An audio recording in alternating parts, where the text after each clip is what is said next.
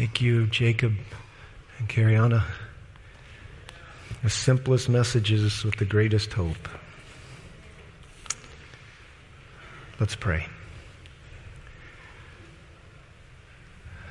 Lord, we want our lives to be totally yours and the great assurance that only you can give. We're on a journey, Lord. I pray, may we follow you all the way to heaven. So wherever anyone is today, Lord, I pray, speak peace to them, carry the burdens of their heart. If they're rejoicing, Lord, may we rejoice with them. If they are heavy-hearted, may we care. Help us in those ordinary parts of the journey, Lord, where we're soldiering through to not give up. Give us a window, Lord, of your presence in our lives. Help us just to see what you're doing. And bless us now as we open the Word. Please open our hearts. You won't force us, but you will speak to us. May we not callous our hearts against that voice. In Jesus' name I pray. Amen. This is the last of 3 sermons on the Renaissance of Adventism. In the first sermon, which is entitled Make Up Your Mind, I showed how through the book of John, Jesus gives decision-making moments to people, but his voice is very easily heard. We studied the book of 1 John at our recent ministers' meetings, and it became very clear that there is a witness. At the end of time, Jesus is vindicated because the voice of the Holy Spirit speaks. On the other side of heaven, very sad thought, but during those 1,000 years of looking at the records, we're going to see how many places God spoke to people where they ignored him. It won't be that someone is lost because provision wasn't made. It will be the refusal to let God be God. So whether it was Nicodemus, like we saw, or all the way through up to Judas at the very end, when Jesus, he told Nicodemus, you'll have to be born of the water and the Spirit. Nicodemus had rejected the voice of John the Baptist, who was Elijah. Nicodemus had refused it. He clearly heard the voice of God in the appeal of John the Baptist to repent. And I took you through almost every chapter of the book of John showing you the same thing. Jesus gives you a chance to respond to the voice. It's in the Word primarily, but it's also in the application of the Word to your life through the Holy Spirit. Last week, we looked at the componentry of rededicating time, talent, and fellowship to God. I talked with you about a converted pocketbook, a converted date book, and a converted Facebook. If someone were to look at your ledger, would they know that you were converted? Would they know? If they looked at your portfolio, would they say, this person is a Christian and they believe Jesus is coming? If they looked at your calendar and saw how many priority appointments you had with God's people doing God's work, would they say, this person's date book is converted? And if they looked at your fellowshipping, whether it was online or with the people of God, would they say, these people's social component, the Facebook of their lives, is converted? I'm afraid without those books converted, there'll be no heaven-bound assurance for us. I can't convert myself, but the amazing gift of Jesus, sitting at the feet of Jesus, thinking about the power of the blood, the great focus of heaven. I shared with you how God has put the expansion of civilization throughout the universe on hold. The house is divided. Satan has made an accusation against God. God is not populating other planets right now. God has taken the fullness of the Godhead bodily and poured it into the life of Jesus Christ and sent him here. And what can stand against that kind of love except a resistant heart? But friends, let's go back to the first sermon. You got to listen. And I'm going to tell you, God is working through his church. The church is not the problem. The church is the solution. It is the one object. It is enfeebled and defective as it may be. It is the one object of his supreme regard. It's composed of people like you and me with our flaws, which is why we have to socialize together and come to know each other in the spiritual realms, because love covers over a multitude of sins. You'll grow with me while I'll grow. I'll grow with you while you grow. And this morning, because this isn't really terribly hard to figure out, God in his infinite complexity, I pointed out in the last sermon that it is now statistically provable, the astronomers have made it clear that they know Beyond the shadow of a doubt, there are more stars in the universe than there are grains of sand on the seashores of this little world. But both the psalmist and the prophet Isaiah say he calls them out one by name, and not one of them is missing. We have nothing to be afraid of except our own humanity. And this morning, I want to talk with you about the last component of Renaissance. So, if I individually drew into this divine intimacy with God, if I learned to hear His voice and I followed Him, my peace would increase, His fruitfulness would be to His glory. If I came together and focused my time, my money, and my presence, there's no doubt that the church would experience a renaissance. And last week we had this card that Greg was referencing here. I'm going to reference to it again. I'll faithfully return an honest tithe. Some may not be doing that. Folks, if you serve the infinite God of the universe, and He said, I am stuck. God can't be stuck. Oh, yes, He can be. Stuck by you, stuck by your decisions. I'm stuck because it's my nature to pour out blessings, but you're keeping me from doing it, at least like I want to. Special covenantal blessings. Yeah, the sun came up today for everybody. The grass is green today for everybody. The air is breathable today for everybody. But there are some special things He wants to do, and He's stuck when we refuse to acknowledge that the little bitty paltry portfolios that we own are all His. Returning an honest tithe is the difference between a special blessing or a pronounced curse. It's sad. Offerings aren't any different. You've robbed me not just in your tithes, but your offerings. Sister Betsy is what we called systematic benevolence. 1% of my income goes to the church budget. 1% of my income goes to Michigan Advanced Partners. 1% of my income goes to the world budget. And if I want to give more on top of that, I do. But I don't rob Peter to pay Paul. In the middle of this card was an invitation to move. Some of you may have been doing systematic benevolence. God prompted with an invitation that maybe it's time to move your giving by 1%. Not down for sure, but up. The Hebrews gave 1/4 of their livelihood, and they were profoundly blessed. The fourth thing on here was that I will be in God's house. You're here right now. Some of you don't go to church here regularly. You're here for special events. We welcome you. We're glad you're here. But I will find myself in God's house. He will find me at His house. You ever throw a party but nobody will come? Seems like there's a parable that even Jesus talked about. The honor of your presence. Isn't it strange that God would relate to you like that? And lastly, I will give a year of my life in service for Christ. Yesterday morning, we dropped my youngest child, Julie, off at the South Bend Airport. Between the smiles, the tears, and the hugs and the prayers, all right there, just before you go through security. We waited till she was through, waved goodbye, and last night about 8 o'clock, 9 o'clock our time, she landed in Honolulu, where dozens of other student missionaries are going to get their orientation for a year of service. I would love to see all of our teachers always talking about this with our elementary age kids. Give God a year of your life. Let's bring life back into this Adventist church. This kind of commitment would create a dynamism in a secular business, let alone in a church. And God said the sons of this age are more shrewd than the sons of light, but let it not be with us. And so how do you have a renaissance of a church? Yes, make up your mind, draw into this divine intimacy. Yes, focus your life, time, talent, treasure, socializing power on God and His people, and then on the ones you're to reach. And this morning, you need to know a little bit of English because you've got to go from a preposition to a composition. Now, I never really enjoyed those sentence diagramming, and must have been a lot of other people who didn't either, because I don't think they do much of it anymore. But I don't say amen, but I learned something there. All right, take your Bibles and turn to 2 Chronicles chapter 7, our scripture reading.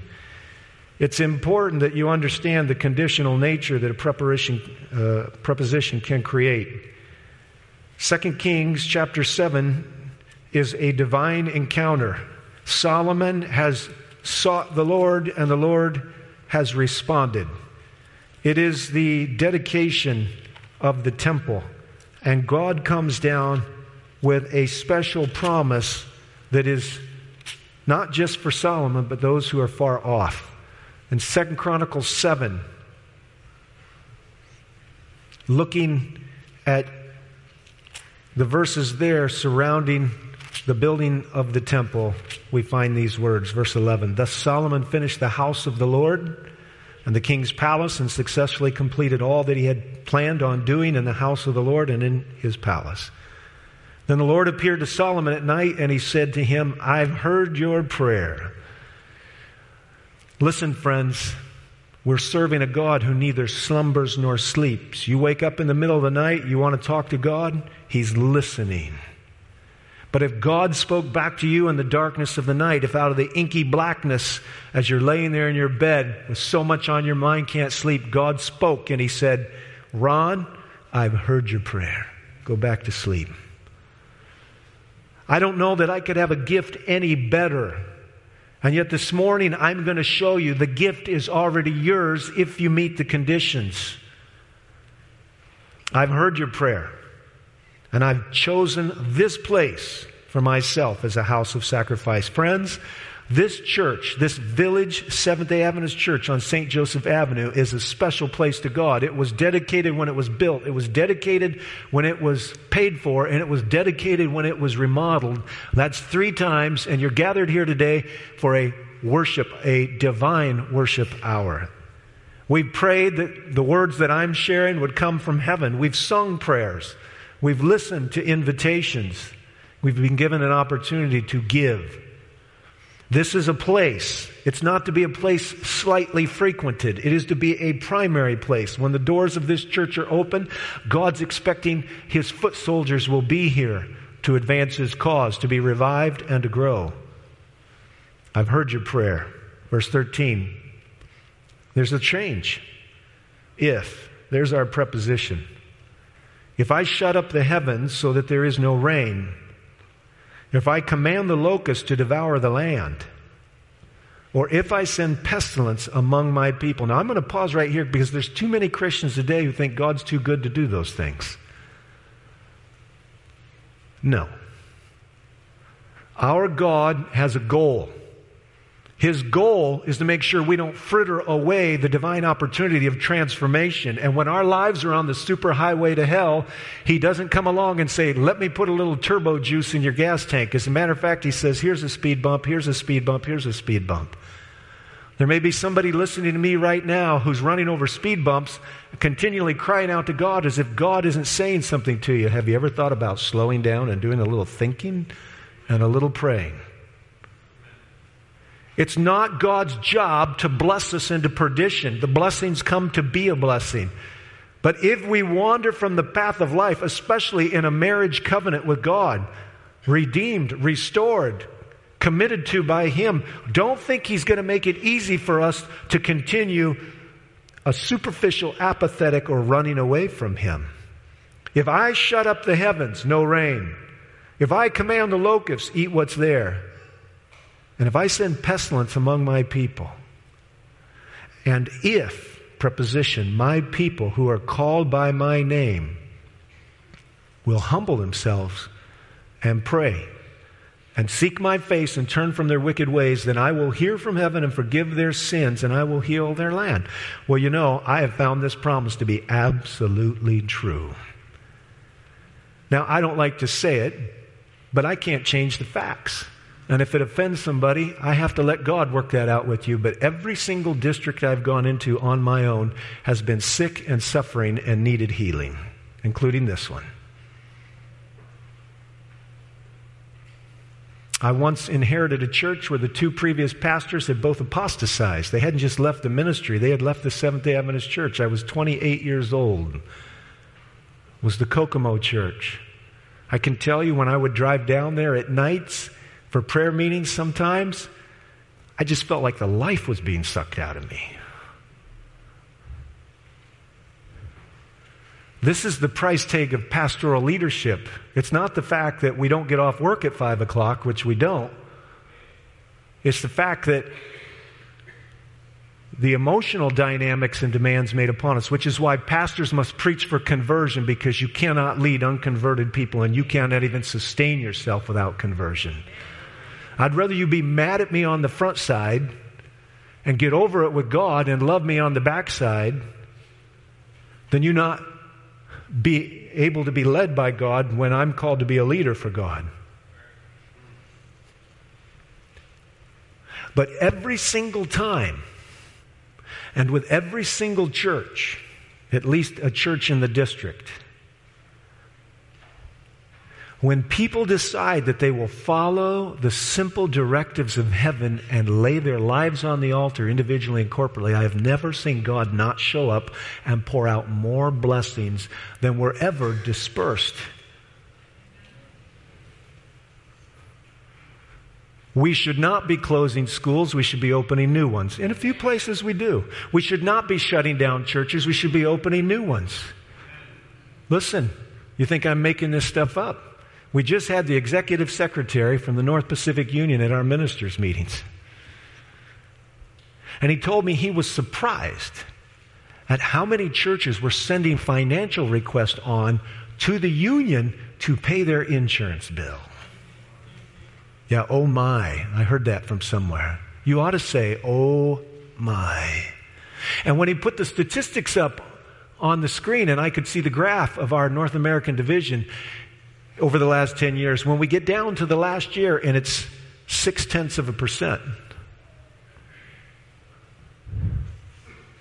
where would we be without our ethnic churches and our own children being baptized? I'm afraid we might be saying more oh my's. Now, I'm here to tell you that if the North American churches, including this one, are too proud to come together and humble themselves, we might just slowly have to watch the life ebb out of us. And like a person whose circulation gets worse and worse, we might have to endure the corporate amputations until eventually even the main trunk of the body, like a Berrien County where there's over 7,000 Seventh-day Adventists, until eventually even the trunk looks sick and suffering.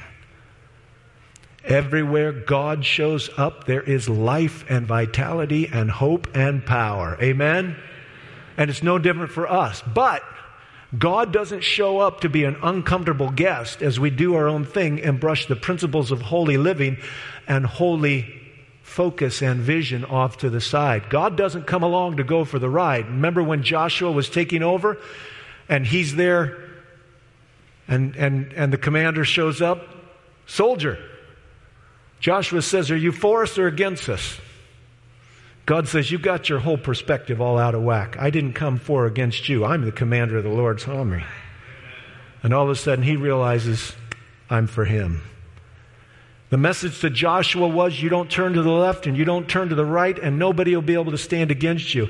And if I wasn't in my middle 50s and hadn't watched this over and over again, I could not stand before you and be confident. But I want to tell you something. There's not a dollar this church has spent to aid anybody, whether it's in Brazil or Montana or El Salvador or the prisoners in the prisons around these few states here. There's not a dollar we've spent to put a young person in Christian education that has ever been a waste and hasn't been repaid.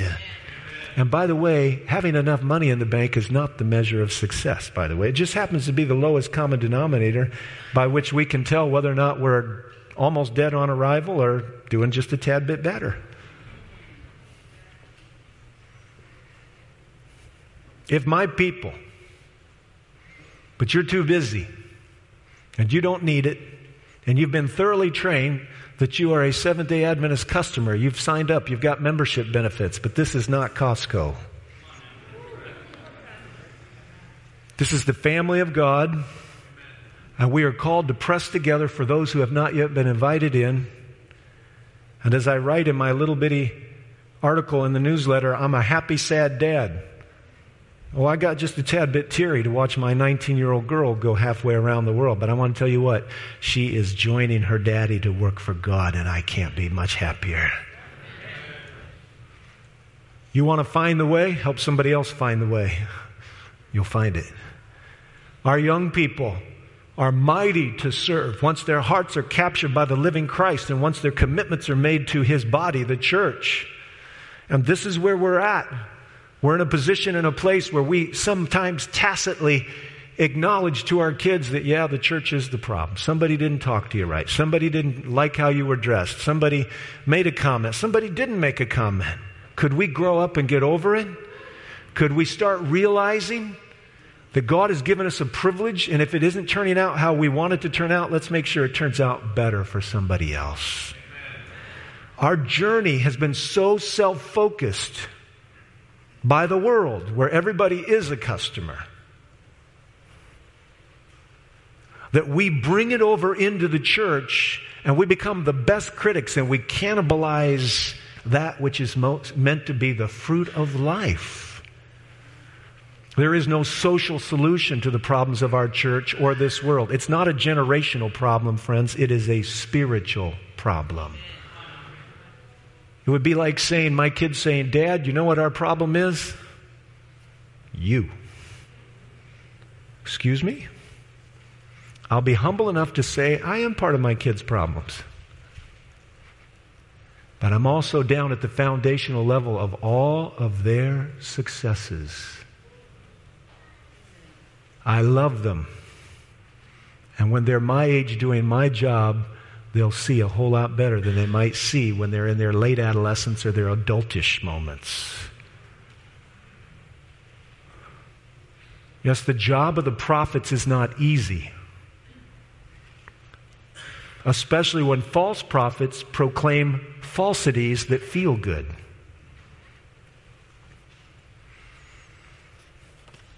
So if Jesus lingers another decade and I get to finish what would be a normal career, I am planning on everywhere I go, as I teach, preach, practice, and administrate the principles of heaven, that I want to be on the winning side, not on the losing side. And as long as I'm with Him, I'm with God, it's going to happen again.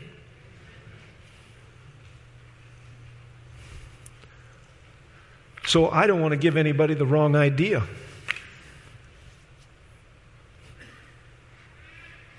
I'm going to keep preaching stewardship of life and relationships and education and social power and presence. I'm going to keep preaching those things till I die, which is a lot sooner than it was when I started as a 20-some-year-old man.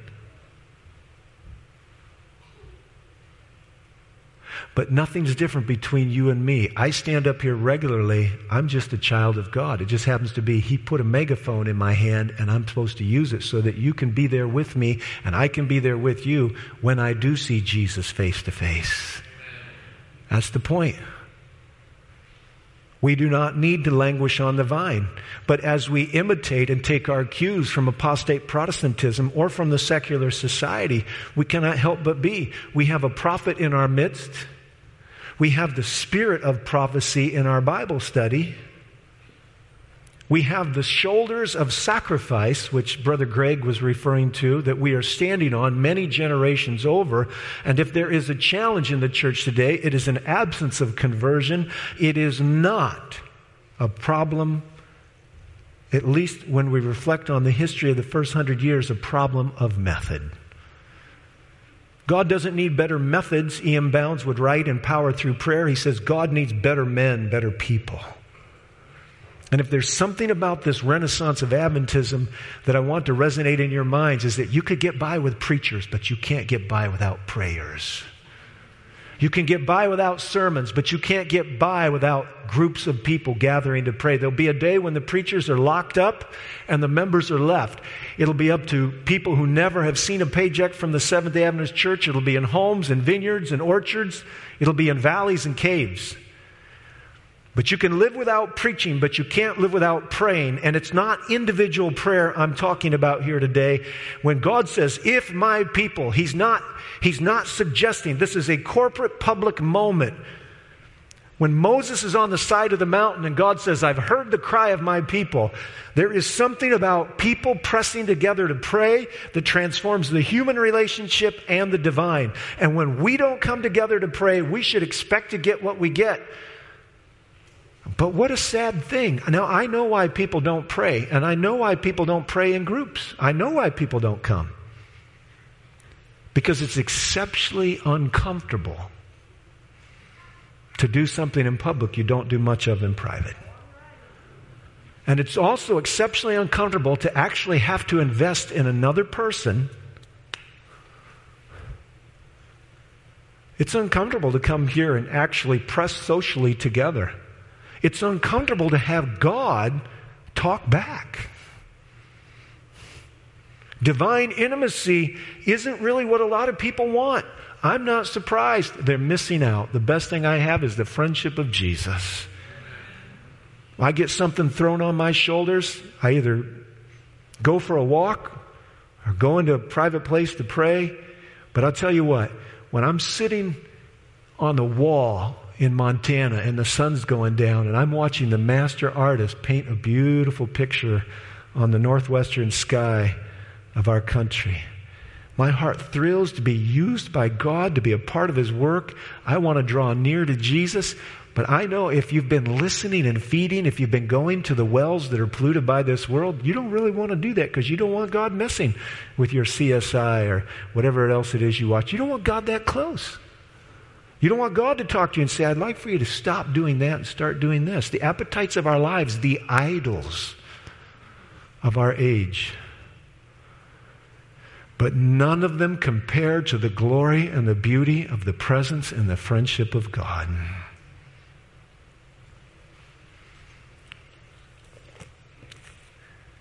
Day 39, last year, on day 39, the Holy Spirit came down. Now listen, if you want to talk to the least sensationalistic person in the Seventh-day Adventist Church, you're talking to him right now. I almost never call anything a miracle. I don't talk cheap and superficial about God. But on day 39, last year, I got the testimony direct. The Holy Spirit came down so powerfully on my son that he was convicted that if he didn't make a decision for Christ now, he might not ever make a decision. He asked his friends to pray for him.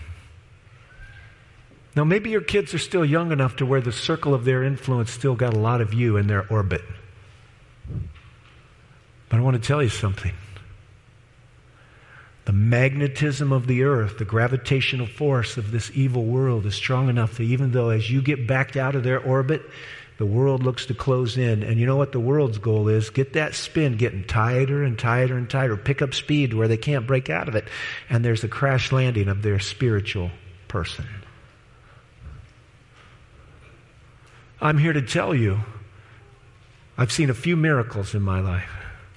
There is no miracle bigger than the Holy Spirit coming into a person's life and breaking the shackles of self-centeredness from around the heart of someone that is a pretty respectable citizen, but they are not a respectable citizen of heaven. And God knows it. And when the Holy Spirit shows up to take a prisoner from Satan and make him a prisoner of hope, this is a miracle. I don't know what kind of problems you're facing, but I know this. When the Holy Spirit came down on those 120 people, they had been there for 10 days praying with each other. It was a corporate movement. When Peter was in jail and they knew the church could be destroyed because James had already been beheaded and Herod only put off Peter's execution for a few days because it was a Jewish festival, the church thought it was going to die. Read Acts of the Apostles. They thought the church was going to be destroyed. And if they could get James and they could get Peter, the only one of the first three, well, actually, there's just a few left, and then it's on to the ordinary people. And the church got together and they started praying, and God took and did something we could not hardly imagine. He woke Peter up, miracle number one, and then he started letting Peter out of the prison without anybody knowing it, guard after guard after guard. And finally, when Peter knocks on the door where the prayer meeting is going on, Rhoda gets it, and everybody else says, "You're out of your mind." He says, "No, I'm not." They're so jubilant, he has to tone them down. When we look at the storyline of corporate prayer, we realize God wants to do something. Go to the book of Matthew, chapter 18. But some of us are going to miss out. Matthew 18. It's a powerful chapter. We throw it around when it comes to conflict resolution. Well, I'm here to tell you that conflict resolution is bound on one side by an amazing promise that we're passing up. Verse 19. Again, I say unto you that if two of you agree on earth about anything that they may ask, it shall be done for them by my Father who is in heaven. For where two or three have what? What's the next word? Where two or three have gathered. There is something about gathering.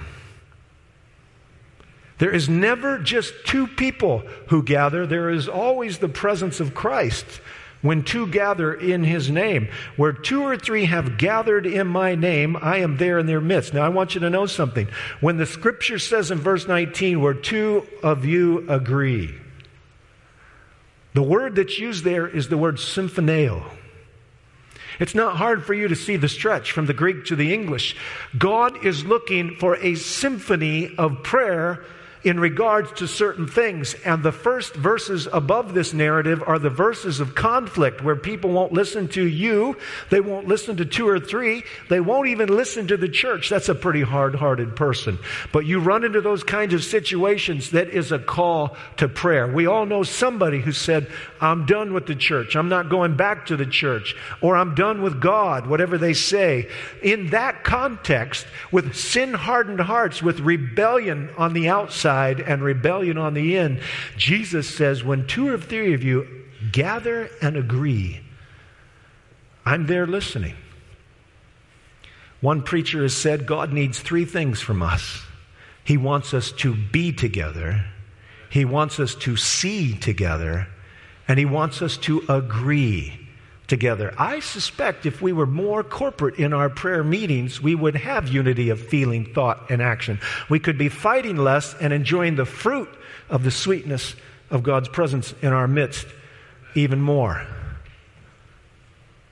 Now, I love good music. My wife stayed home most all the years our kids were little. We had almost no money. We had plenty of money. We just didn't have a lot left over. In the process, there were some special moments. Now, we got a hold of the Circle City Theater, which was where the Indianapolis Symphonic Orchestra played.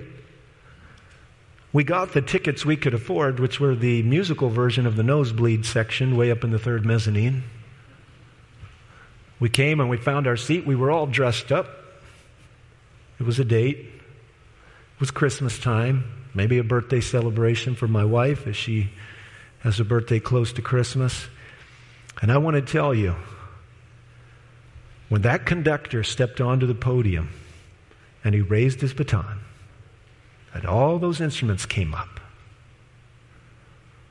when that Fantasia on Greensleeves began to play, it was as if we had been lifted up into the presence of heavenly angels, and we sat there mesmerized by the beauty. One discordant instrument could have destroyed its beauty. They had practiced a lot in private. You pray all you can in private. You take Jesus with you. Let your breath be like prayer.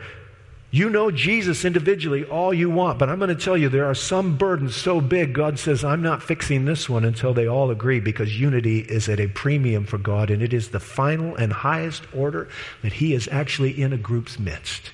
Do you think it's accidental that you see fragmentation and animosity and polarization in our society today? It's not an accident. It's perfect fruit of the withdrawing of the Holy Spirit from this earth. That's where we're at. And when you see a group of people come together who are sweet and harmonized and together, that will become one of the highest evidences that something really unique is going on here. Because I know she's a Democrat and he's a Republican, but you know what? They are the sweetest, most beautiful people. I know he's for this and she's against it, but you know what? There is such a harmony in their lives. They have a divine discretion, a divine hand guiding them. Their hearts have been touched. Their mouths have been healed. There's fruit. God never intended that we should give the doctrine before we give the blessing. The Bible says, taste and see that the Lord is good. You should find out how good it is. You should smell the fragrance before you eat the food. And you should know the joy of Christian fellowship before you're taught the doctrine. That's how God always intended it for work. It wasn't like, did you know the seventh day is the Sabbath? As they argue down to the final degree, have you never read Colossians? No, I'm not giving in. It's not. Did you know the Seventh-day Adventists are to be the sweetest, most fragrant, most harmonized people as we come to the end of the age? And it's going to be a witness that nobody can argue against. Friends, if my people will come and lift their voices collectively in a symphony of praise, I want to promise you what's going to happen. That set of parents who didn't think Christian education was important, God's going to double down on them, and God can change their mind where you can't. And our schools are going to have kids. That son or that daughter that's wandered for God and loves to have earbuds in their ears all the time and can't take their eyes off the screen, God can interject himself into that situation. That parent who is thinking that they might just throw everything in, they've had enough of that lousy spouse, God can put a healing touch on that marriage. That job that you think is going to end, God can give you a different or a better one. But I'm here to tell you today, friends, there are burdens so big that God wants to see us like those Amish people. You've seen that video? Look at it this afternoon, where they actually surround a barn. They all have a handhold, and on a certain signal, they all lift together and they carry the barn. And I'm not talking little barn. Amish build big barns. They carry it from one foundation to another place by hand. You see, if there's going to be a renaissance of Adventism, there's going to be a symphony of prayer that ascends to heaven, and God is going to listen to it, and there'll be no doubt but that there must be a response. They must have what they earnestly are seeking. But it's not happening as you toss your little prayers out over here and I toss mine over there.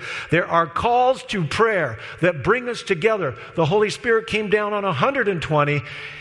The building was shaken as a result of harmony and togetherness following the lead of Jesus, who said, don't go out and try to win the world until you've given me full permission to rule in your hearts.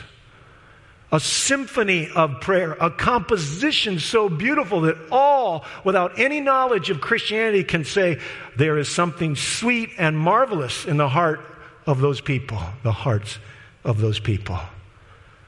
So friends, what is your commitment? You're too busy. We're going to start 40 days of prayer here in 10 days. Oh, you don't know anybody. Well, that's only proof that this sermon series was needed. You need to find a person, not your spouse. You need to actually make this a journey of social renewal and investment. And while you will not gather every day, these phones ought to be used so that at an appointed time, you meet with someone else. And for 40 days, we hold up the hardest problems of our lives before God, the hardest problems of our church before God. And we say, God, we believe. Help our unbelief. But we've got to have you do something. Nobody's ever going to tell me that day 39 a year ago was not a miracle. And I'm praying for more. And I don't know who my prayer partner is yet. I pray with my wife a lot. It's not going to be her. But I want to tell you, the person I prayer partner with last year, we're close. 40 days of talking about some of the most serious. It was a man. Don't pray with somebody the opposite spouse. We became brothers as I dealt with something very challenging. So what are we going to do? How many seats in the orchestra are going to be empty? I know you're busy. Listen, friends. You know, Paul went into brag mode every once in a while. I talked about this last week. He bragged about the giving of the Macedonians or the Corinthians to the Macedonians. Every once in a while, Paul went into that mode where he told about, he was a Hebrew of the Hebrews and all that. I'm not going to do that. But if it was appropriate, it'd be good for me someday to tell you what busy is.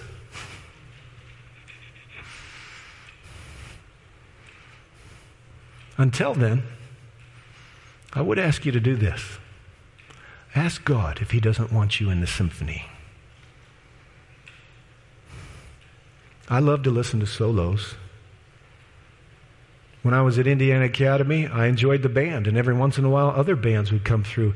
No offense to our academies, but how can that compare to the orchestra over here at the university? One of the privileges of being in this community is the amazing music. The question is, will we be part of making it?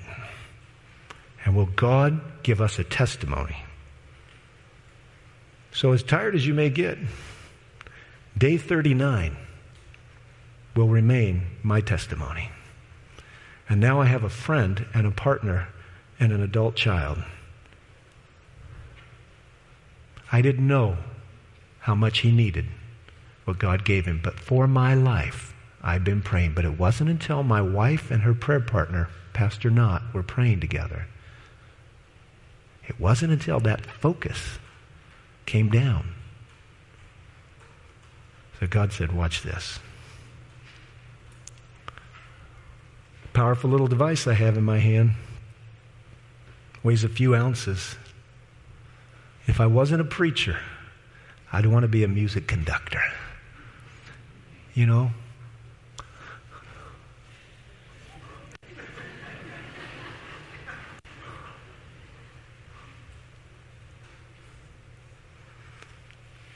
Have you ever heard them when they tap? Everybody's tuning their instruments.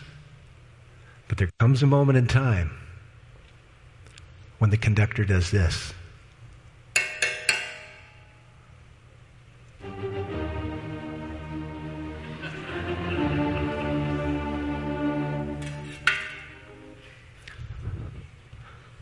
The most single popular orchestrated piece of music in the world, Beethoven. It's time for us to make melody in the heart of God. It's time for us to take our spot in the orchestra and agree. Be together, see together, agree together. We're holding an evangelistic series here starting on Monday night, September 23, and I know God's going to show up, partially because dozens and dozens, hundreds of people are praying for it. Friday of this week, the 36-foot-tall redwood statue of Daniel 2 is going to pull into Berrien Springs. It's going to be an amazing moment. I'm hoping to set it up where all the 125,000 people that come to our youth fair can see it. We're to arrest the attention of the people. This is the God-filled good news that He's in charge, and there's going to be a stone kingdom where He's going to be the king, not Nebuchadnezzar. It would be sad if you weren't part of the orchestra. I'm going to be there. I'm going to be here. Better bonded to every other single person that's here. Friends, we pray here on Wednesday night. That's the main thing we do. We sing, we pray, we have little sharing. But starting on Wednesday night the 14th, we're going deep in. And I'm waiting for a testimony of what God's going to do. From preposition, if, to composition. The composing of the best music heaven has ever written for this community, for your life, and for our church. May God help us all. And may we fill our chair in the orchestra of God. Amen.